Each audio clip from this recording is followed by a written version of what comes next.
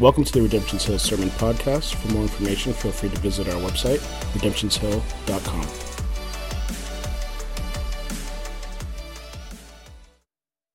Our text for this morning is 1 Corinthians chapter 16, verses 1 through 34. Let's just pray and seek the Lord that he would speak to us even as we begin reading through this, that we would begin to hear from him, that his Spirit would just begin to work in our hearts and do what he would have in us this morning. 1 Corinthians chapter 16, starting with verse 1. Now I would remind you, brothers, of the gospel I preached to you, which you received, in which you stand, and by which you are being saved, if you hold fast to the word I preached to you, unless you believed in vain. For I delivered to you as of first importance what I also received, that Christ died for our sins in accordance with the Scriptures, that he was buried, that he was raised on the third day in accordance with the Scriptures, and that he appeared to Cephas, then to the 12. Then he appeared to more than 500 brothers at one time, most of whom are still alive, though some have fallen asleep. Then he appeared to James, then to all the apostles. Last of all, as to one ultimately born, he also appeared to me. For I am the least of the apostles, unworthy to be called an apostle, because I persecuted the church of God. But by the grace of God I am what I am, and his grace toward me was not in vain. On the contrary, I worked harder than any of them, though it was not I, but the grace of God that is with me. For then it was I or they, so we preached, and so you believed. Verse 12. Now if Christ is proclaimed as raised from the dead, how can some of you say that there is no resurrection of the dead? But if there's no resurrection of the dead, then not even Christ has been raised. And if Christ has not been raised, then our preaching is in vain and your faith is in vain. We are even found to be misrepresenting God, because we testified about God that he raised Christ, whom he did not raise, if it is true that the dead are not raised. For if the dead are not raised, not even Christ has been raised. And if Christ has not been raised, your faith is futile, and you are still in your sins. Then those also who have fallen asleep in Christ have perished. If in Christ we have hope in this life only, we are of all people most to be pitied. But in fact, Christ has been raised from the dead, the first fruits of those who have fallen asleep. For as by a man came death, by a man has come also the resurrection of the dead. For as in Adam all die, so also in Christ shall all be made alive. But each in his own order. Christ the first fruits, then at his coming those who belong to Christ. Then comes the end, when he delivers the kingdom to God the Father after destroying every rule and every authority and power. For he must reign until he has put all his enemies under his feet. The last enemy to be destroyed is death. For God has put all things in subjection under his feet. But when God says all things are put in subjection, it is plain that he is accepted who put all things in subjection under him. When all things are subjected to him, then the Son himself will also be subjected to him who put all things in subjection under him, that God may be all in all. Otherwise, what do people mean by being baptized on behalf of the dead? If the dead are not raised at all, why are people baptized on their behalf? Why are we in danger every hour? I protest, brothers, by my pride in you, which I have in Christ Jesus our Lord, I die every day. What do I gain if, humanly speaking, I fought with beasts at Ephesus? If the dead are not raised, let us eat and drink, for tomorrow we die. Do not be deceived. Bad company ruins good morals. In verse 34, wake up from your drunken stupor, as is right, and do not go on sinning, for some have no knowledge of God. I say this to your shame. Morning. It's good to be here with you. A couple things before we jump into a lengthy text this morning. The first is this: we have, including today, 4 sermons left in this series over the book of 1 Corinthians. Then we'll do a shortened 2-week Advent that leaves 1 week left for a filler message, and we will start a brand new series at the beginning of 2020. So that's kind of what our preaching outlook looks like for the next little bit. The second thing that I want to tell you is Dennis did a great job with a hard text last week. I hope that you appreciate that and understand that you are cared for well. And lastly, our time of prayer and worship last week was awesome. I believe that God is doing something new and fresh in us right now, something that, as I've just sat back and thought, it's something that I prayed for all the way back in March when we preached through Recalibrate and Renew, that series. If you weren't here for that, we still have the podcast available to that. But now at the end of 2019, what we were praying for months and months and months earlier, we're beginning to see fruit and effects from that, and that's really good news. I said it last week when I came up after service. Hopefully you heard it through tears and jumbled speech, that God is doing something very specific in us. In accordance with our faith, with our soul, God is replacing sadness, frustration, apathy, and bitterness with a fresh helping of his love and grace and mercy. He is at work doing that. And there are many that right now that God is patching up and he's healing up.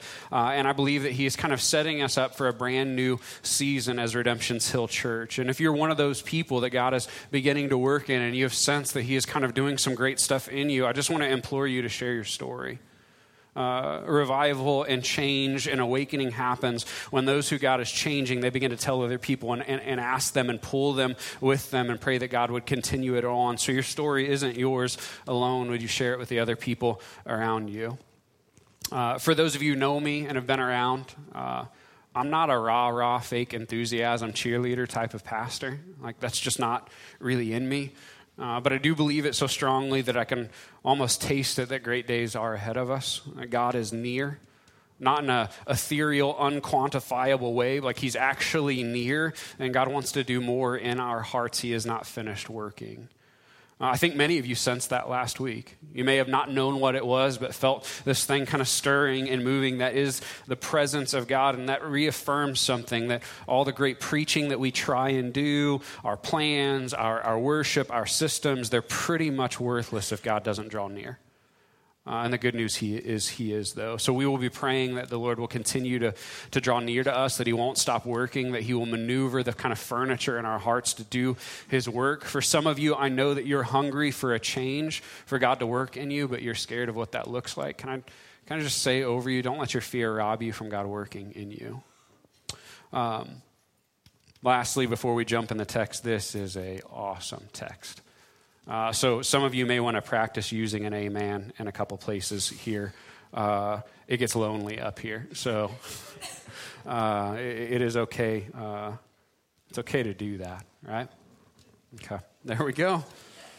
Now we can jump into the text. In this book, so much has happened. Right? We only have 4 messages left. One of the key things that I hope that you are picking up on, it'll be an absolute fail if we don't get this through all the time we've spent in this text, is the gospel applies to everything. All of life. We've heard about a ton of really big and weighty problems in the book of 1 Corinthians so far. Divisions, popularity contests, fights, sex and sexual misconduct issues, people not wanting to honor their marriage covenants, how to express rights in the public square, in church, how do rights affect mission, how do we view food, how do we gather, how do we view the Holy Spirit. All of those things Paul has strained to say the gospel informs each and every one of those things, and only through the gospel will we have a healthy view of any of those things. Through this 15th chapter, what we'll cover today and what we'll cover next week, there will be a new issue that is brought up before us. The issue is death. Specifically, what happens to a person after they die. When we begin to think of that, does nothing happen? Does something happen? Do our dead relatives float around and watch over us like some people proclaim when they lose someone, which is creepy when you think about it? Do you get stuck in purgatory and need a family member to pay and pray you out? What happens? What happens after you die? This one question it blew into a huge ordeal in Corinth, something so big that Paul wrote what is now 58 verses. We covered the first 34 earlier to address head on the question, what happens after you die? Think about this. He writes more about this question of what happens after death than he did about prophecy, speaking in tongues, and love put together.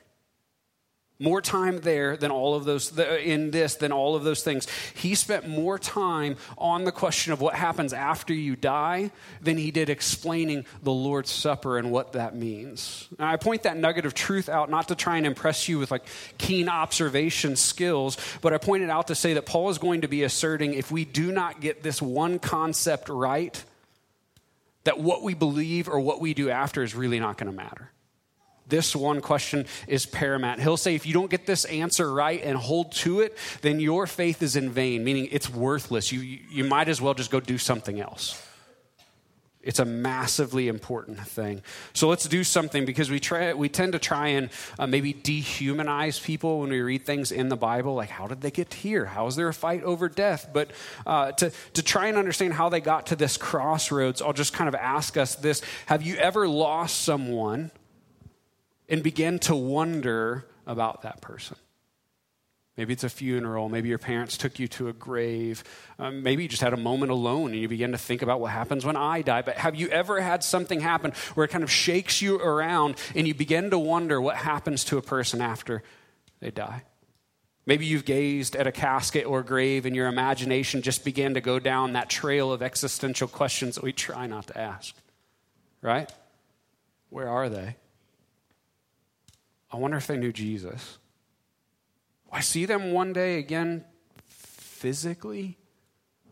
Will I see them one day again spiritually? And then maybe you begin to think, well, I wonder if we just lie to ourselves. Like maybe they're just dead and it means they don't exist at all and it means nothing. Maybe I won't see them physically and I won't see them spiritually, and they're just completely gone. Maybe we invented the idea of resurrection and heaven to make us not feel so crappy when people die. Maybe religion is just the opiate of the masses and they're just gone. Uplifting, right?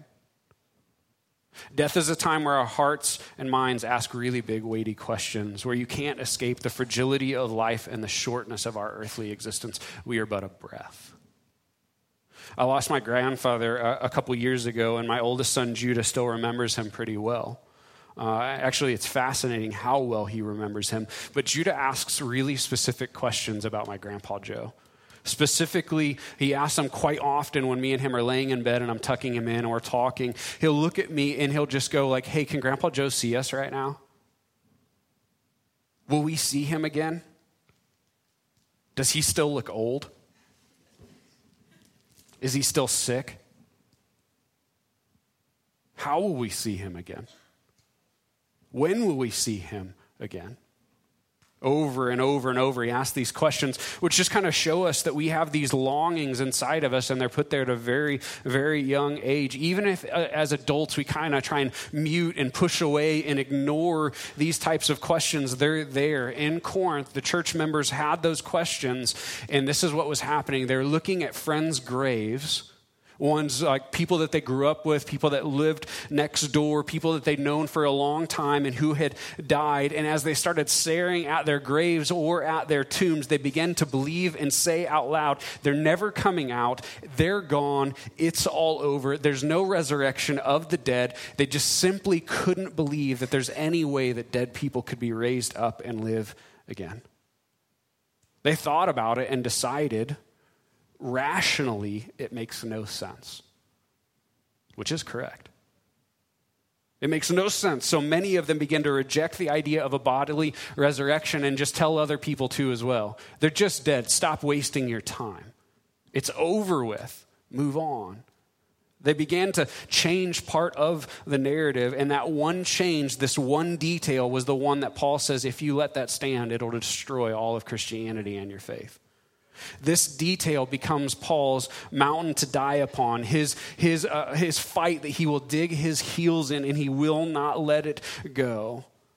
But Paul fighting and contending over this, what happens after you die. It's not about pride. It's not about him winning personally. Paul is fighting to change their minds so they don't lose everything, because if you don't get this right, as Paul says, everything you will get wrong.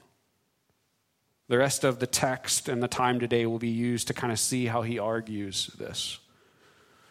I'll give you a couple questions before we begin looking at his writing and what happens. Hopefully you'll see why these questions matter by the time we try and end the plane or finish today. And hopefully the Holy Spirit will have time to kind of prod you a little bit about these questions, though.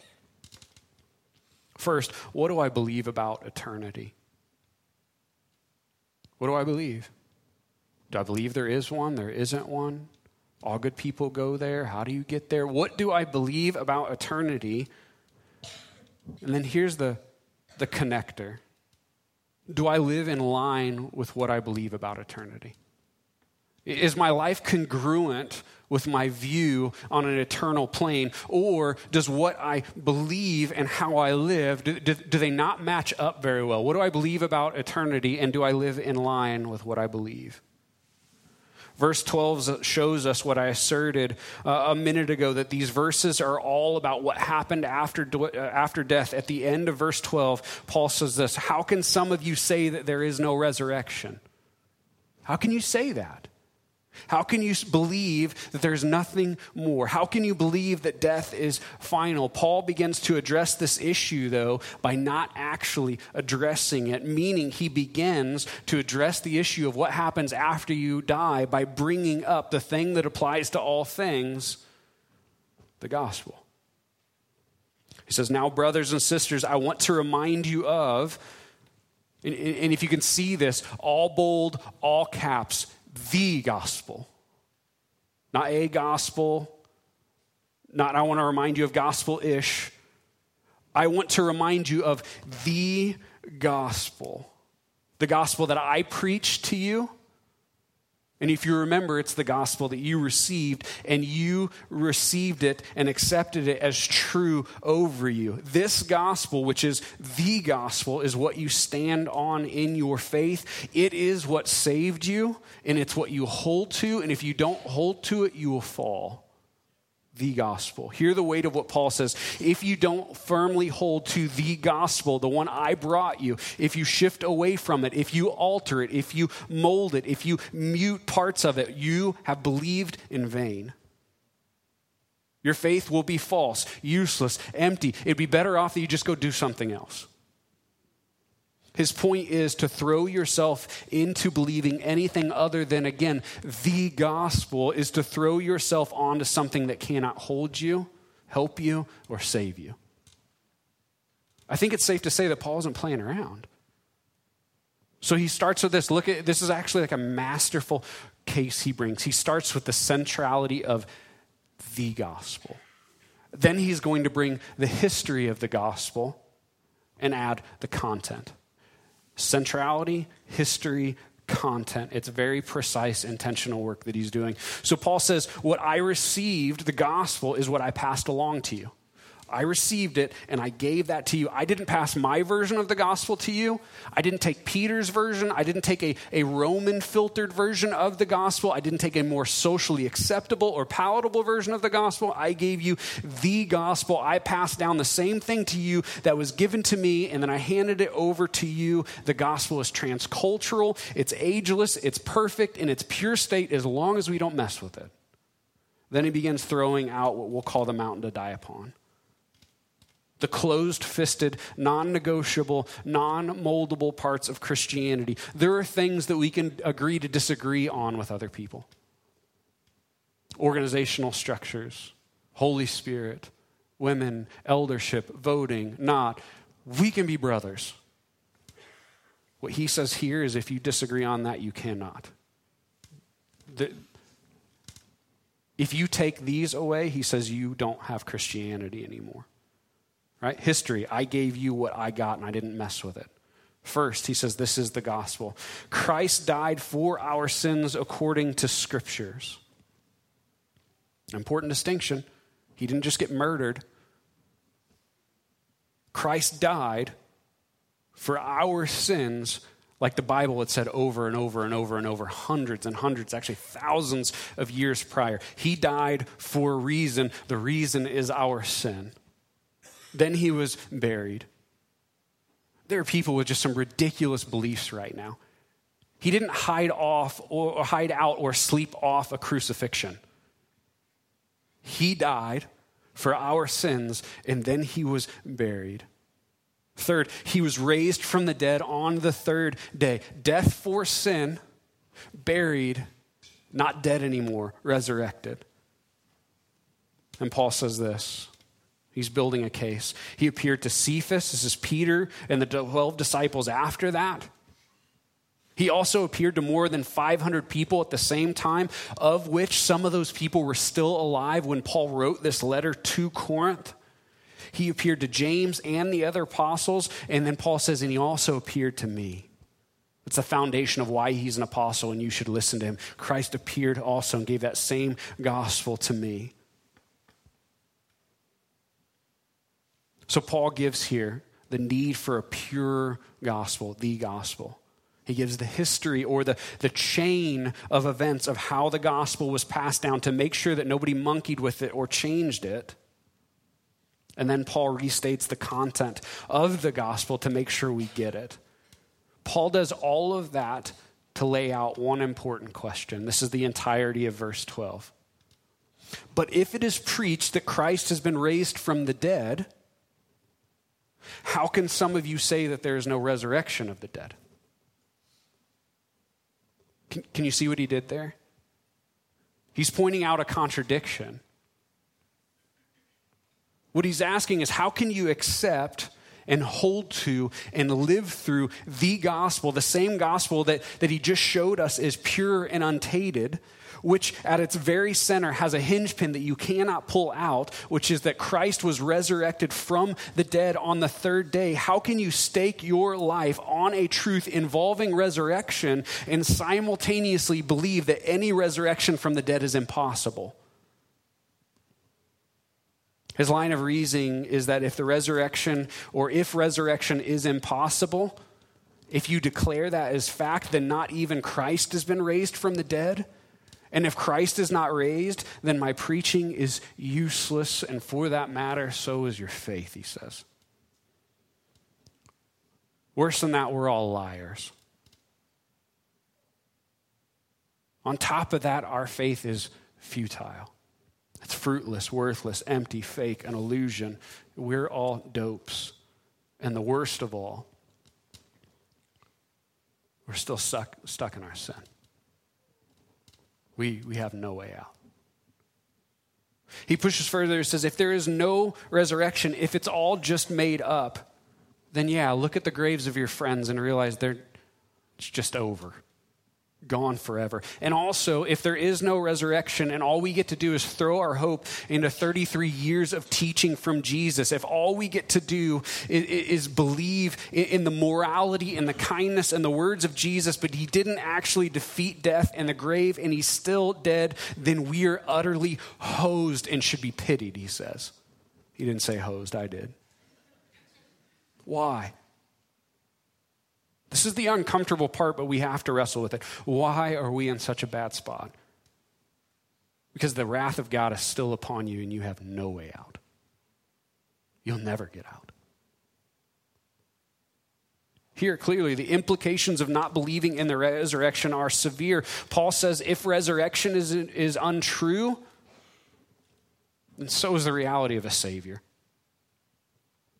If Jesus is still dead, we have no Redeemer. If we have no Savior and Redeemer, then life is meaningless and really, really sad. Why? Because all of our pain gets met with silence, has no resolve and no end date. All our struggle to believe is for naught because you get nothing from it. You suffer, and then you die, and then you meet the wrath of God. That is the reality if Jesus is still dead. That's why he says if he's still dead, we should be pitied. Because we're all fools with no hope and a whole lot of problems. Then you get to a more uplifting part. But Christ has indeed been raised from the dead, he says. That's the place for the amen. The Bible says that he is the first fruits of those who have fallen asleep. What's a first fruit? Not that complicated. You go into the field and something's ripe, you take the first one off, you say it's about ready to get the rest. It's the first of many more to follow. What is it saying? That Jesus is the first resurrection of many others to follow after it. Paul is connecting here Jesus being resurrected is more than one person's triumph. It's a sign of triumph for every person who is saved and believes in him. Christ's victory over death is our victory. It is our win. It is our hope of the things to come. Paul lays down some biblical theology here, saying in the same way that we are all infected and affected by Adam's sin, meaning the sin that he did brought sin on the trajectory of all of our lives, the resurrection of Christ also brings his resurrection on the trajectory of our lives if we believe in him. It's called imputation. He says this is the way it's going to go. First, Christ defeats death through his resurrection. He's the first fruit. And then those who have fallen asleep, this is biblical words for saying people who died, then those who believe and have fallen asleep will be resurrected. When the Jesus that we see in Revelation bursts onto the scene like a lion. When Jesus returns like a warrior, giving life to those who believe in him. And here's the part that we downplay because it makes us really uncomfortable. When Jesus comes back to give life to his people, he will also start waging war on all of his enemies. Life to some and destruction to others. Verse 24, it said it. Then the end will come, and he hands over the kingdom of God, the kingdom to God the Father, after he has destroyed all dominion, authority, and power, for he must reign until he puts all his enemies under his feet. The last enemy to be destroyed is death. That's another good news thing. I want to make a little observation for those of you who grew up with Left Behind. You, along with me, were given a fictional storyline and told it was biblical. As Paul lays out the triumph of the return of the King of Kings, Jesus, there are no words about rapture in there. Meaning there are no words of Jesus vanishing all of us away. The message is actually the opposite. Christ doesn't pull us all out and take us somewhere else. He returns on a war mission to fix all things in the here and the now. He comes to destroy his enemies and everything that stands in opposition to the Father. Every territory, every authority, every power, every person who stands against God will be the enemy of the warrior Jesus who returns like the Lion of Judah.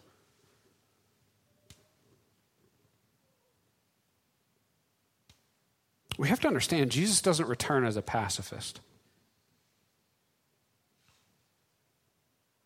He's coming to crush his enemies. Man, I don't say that out of delight. It's terrifying. See, we so often forget that the wrath of God wasn't erased altogether through Jesus. Jesus paid for the wrath of all those who believe in him, but the wrath of God is still there like a tidal wave being held back by grace. One day it's going to be let go, and Jesus will be the expression of the wrath of God, destroying all things that are not in line with him. It's not gone. The whole Jesus is my homeboy, God forgot all things. It's not in the Bible. What does it say about the Revelation Jesus who comes back? Revelation 19,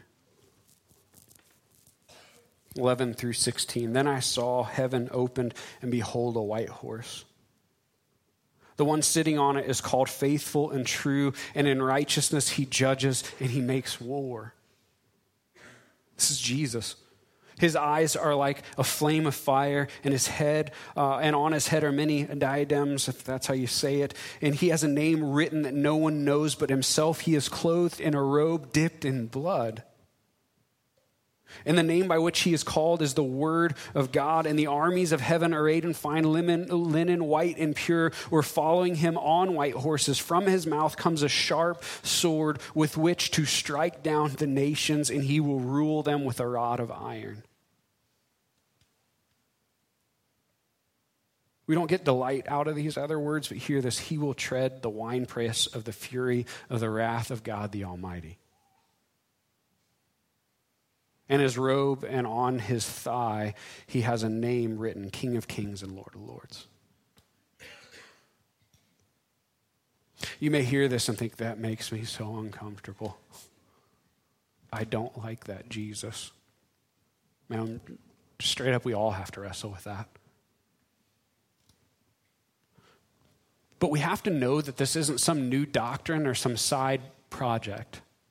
This trajectory, it's the narrative and the destination and the content of the entire Bible. We see it back in the very first book of the Bible, Genesis chapter 3, right after the fall, verse 15. It is where God says this: one day one will come and he will crush the head of his enemies. That wasn't metaphorical. We find it again in the book of Revelation, the last book of the Bible. And then we actually find it everywhere in between as well. A warrior will return. See, we may have struggled because we assumed that Satan was the only enemy of God. But Paul says here that Jesus will return and put all enemies, that's multiple, under his feet. This means all who don't trust and submit to God through the person of Jesus will be the enemy of Jesus. I want to be careful to not rah-rah too much in this. We don't get joy out of pressing on this, but we have to understand we have so cautiously stepped around the idea of a warrior Jesus that we forget that we desperately need him.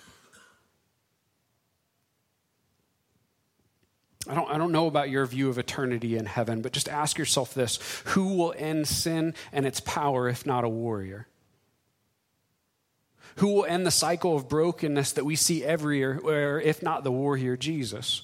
Who will crush the violent, the proud, and the carnage that we see that is overwhelming around us? Basically, what we have to ask is, how can God end pain and suffering? How can sin and shame and death be removed from our lives? How can God's order be restored to the earth like it first was if he lets things continue to roam that oppose it? Are you following me? The only way to end the fall and restore God's rule and blessing over all of creation is to wage war against all things that stand against God's rule. Again, if you say, well, that just doesn't sound like a loving God. God is love. Can I not snarky but lovingly say that's truly a matter of perspective? There are only two options: let evil go on forever or end it. That's all there is. The Bible states one day it will be ended so God can be with his people again and he can wipe away our tears and reign and rule again. See, we so often get enamored by the illusion of love, saying, well, if God really is love, if he really is good, if he really is kind, he'd just accept us and not judge us. Process that further, though, because what that is our temper tantrum that says, let me do whatever I want and not get in trouble. When we get sucked into this view of God, we have to understand if that God really exists, he's not holy, he's not loving, and he's not kind. Why? Because the cycle of pain and destruction has no end date. This is all you get. Get this.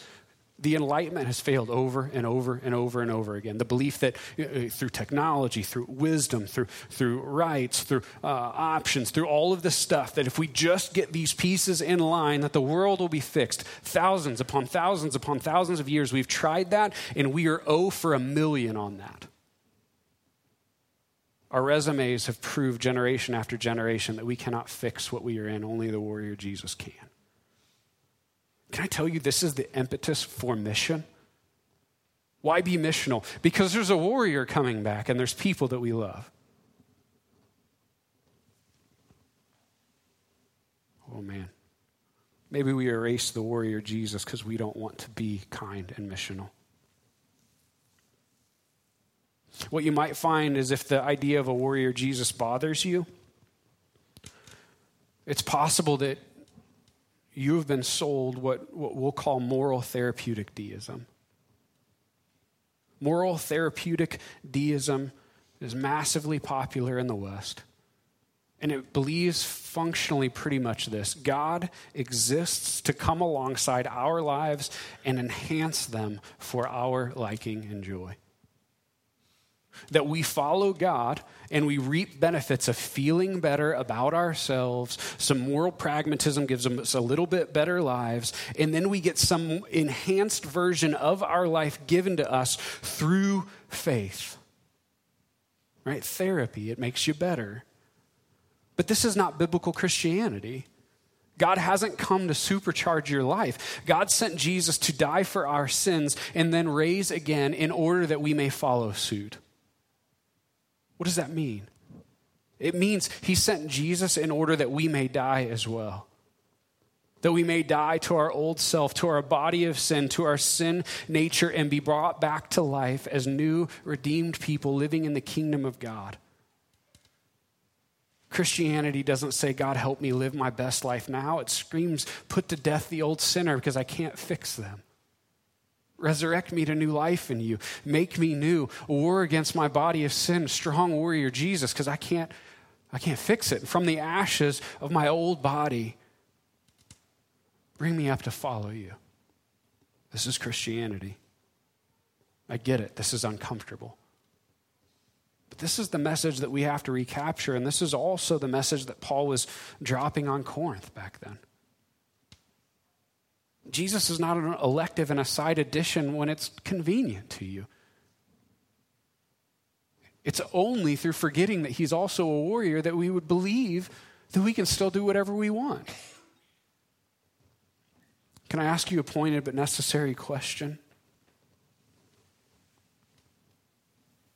Do you now or have you ever seen that Jesus needed to change you?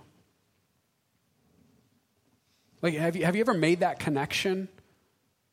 I needed the warrior. I needed the blood of Jesus to change me. I needed to put something else to death because I tried and couldn't fix it. Have you now or have you ever seen that?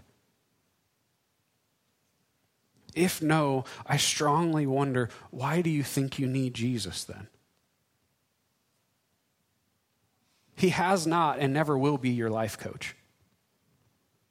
He hasn't come to give you advice. He's come to kill the old you and make all things new by raising you up back to new life in him. If you've never submitted to that Jesus, I would just implore you today, would you? I promise that you'll find new depth, that you're going to stop trying to barter with him to like you, and you're going to find new life in the one that has done much to love you.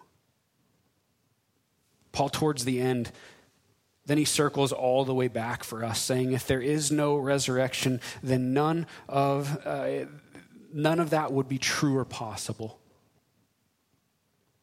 We would have no future hope, no future promise, no end date to our suffering, no wiping away your tears. If all of that is true, he then declares the exact motto of the world around us. If none of it's true, then this should be how you live, and this is actually the motto of our world. If the dead are not raised, if the resurrection is not true, then Jesus isn't alive, and we should all eat and drink because tomorrow we're going to die and it's over.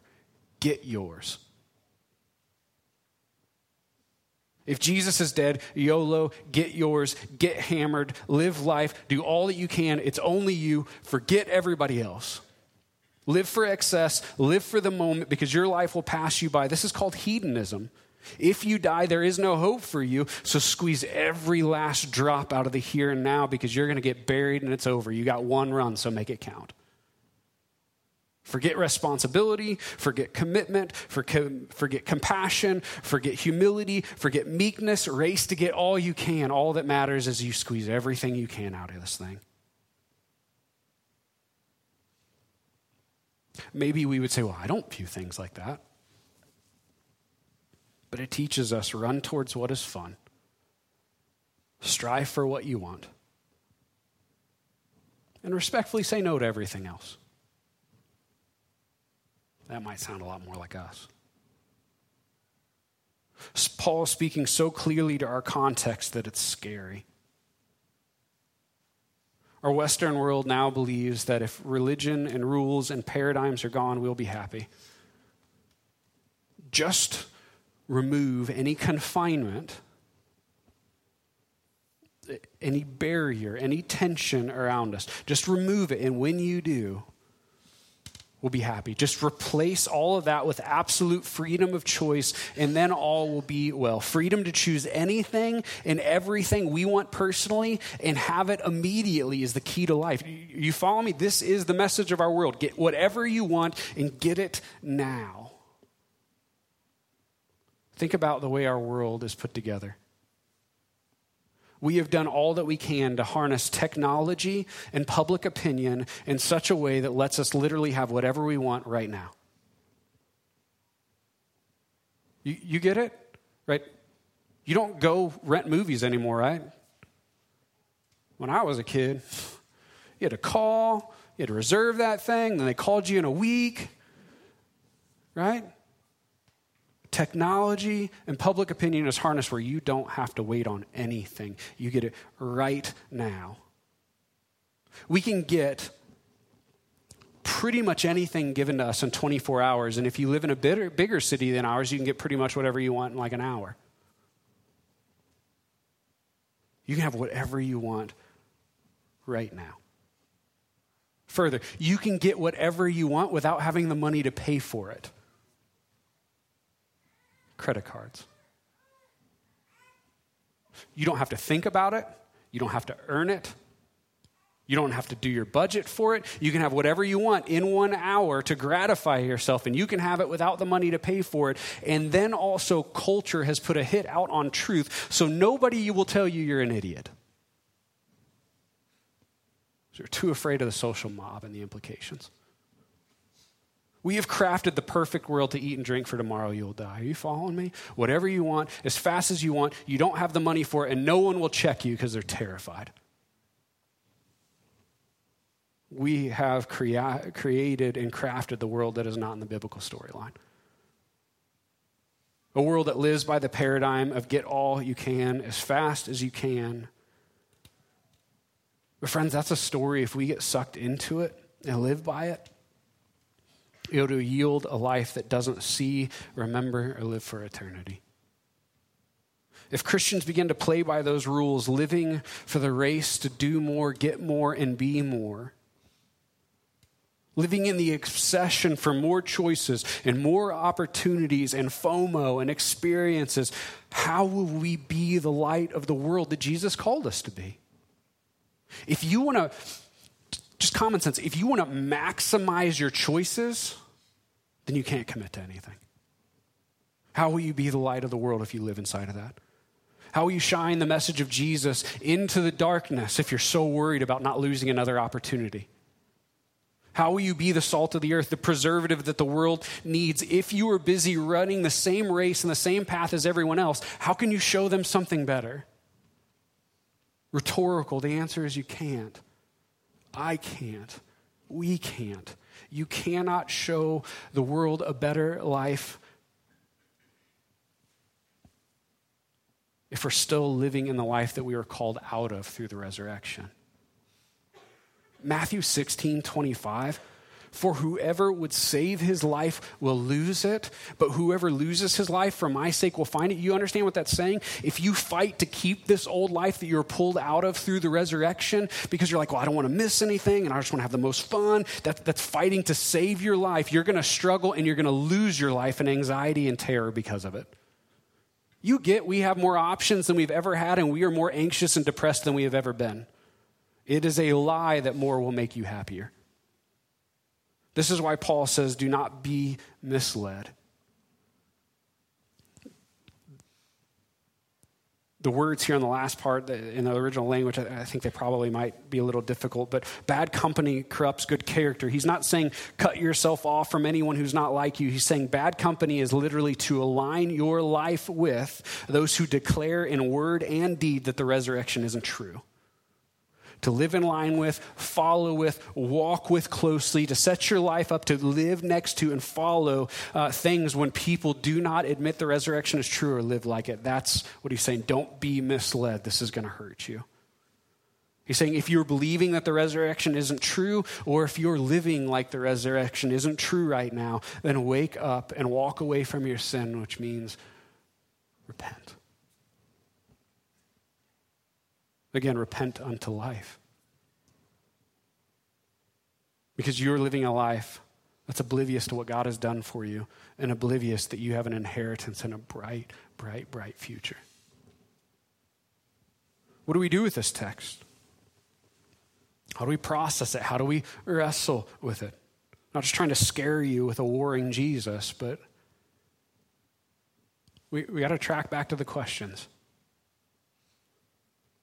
I seriously hope that in this moment, in worship, and later this week, you will think about these. What do I believe about eternity? More importantly, do I live right now in line with what I believe?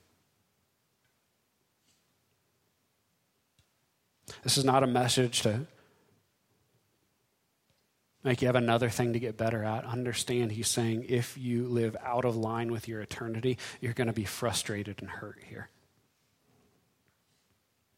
Are you possibly living like the resurrection never happened right now? Are you living like everyone around us basically for what you want? Maybe not through some crazy overt sin, but just living the path of least resistance, self-gratification, get what you want, make yourself happy.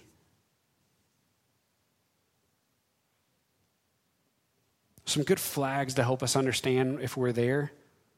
Maybe you're seeing right now that I am just super impatient. That delayed gratification seems to be lost right now. I just got to have these things and I got to accomplish. I got to have fast. Can we see that's a sign? Maybe you see, and I'll be honest, I've felt this way about myself before. Maybe you come to a crossroads where you realize, man, I don't even know how, but I've gotten so selfish. With my time, with my efforts, with my intentionality, with my openness with people around me, I've just got selfish where I'm not willing to do much that inconveniences me or seems not awesome. These are clear signs that we're walking in and living the eat and drink for tomorrow you will die mindset. That we're living without remembering there's a resurrection and that we need God to show us again how to step off that treadmill. Here's the deal. All of us get sucked into the flow of the world at times. It's not the ignorant or the misinformed. We all get it at times.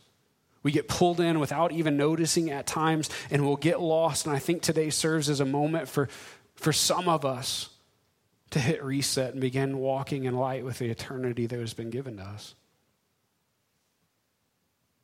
Thank God for off-ramps and times to repent.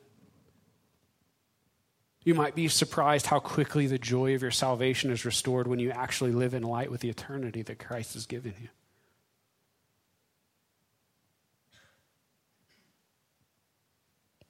Go back and read the Gospels and hear it. Just straight up, it's hard. When you fight to keep your life for just the way you want, you will lose it all. That's the message over and over in the gospel. Trust me, follow me. But that has to walk away from the YOLO, eat and drink type of life. The gospel is exactly what Paul said. Jesus came and died for our sins. Ours. For the sin that each of us have fallen into and none of us can escape from. But though he died on the third day, he rose again and he defeated death and the grave. Now the door is open to us to believe in Christ ourselves, to accept the gospel ourselves and to follow him, to turn from the way of life that rejects the reality of what he has done and find new life in King Jesus. See, following Jesus gives us a beautiful hope for today and in the future. Today we get to stand fully accepted and redeemed because of Jesus' death. There is no penalty left for me. There's no shame left for me. My debt is paid. I am adopted. He's never going to let me go, even when I fall on my face later. And in the future, I know that King Jesus will return someday, and he will set all things right. All things that were broken because of my sin and everyone else's, he'll fix. See, to follow Jesus is to live in light of that message. In church, there are moments where we'll get off that path and we have to repent and walk back towards him.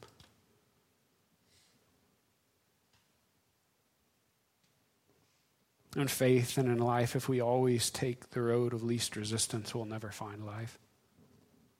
My honest ask is that some of you would take the opportunity today to repent. Say, man, God, I forgot about eternity. I've been living just like everyone else around.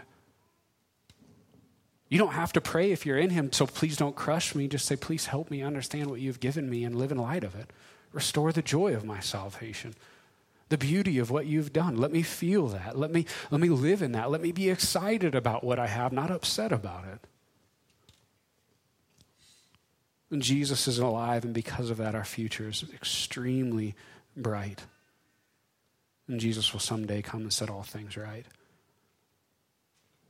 Friends, I pray that some of us will repent. For the others of you,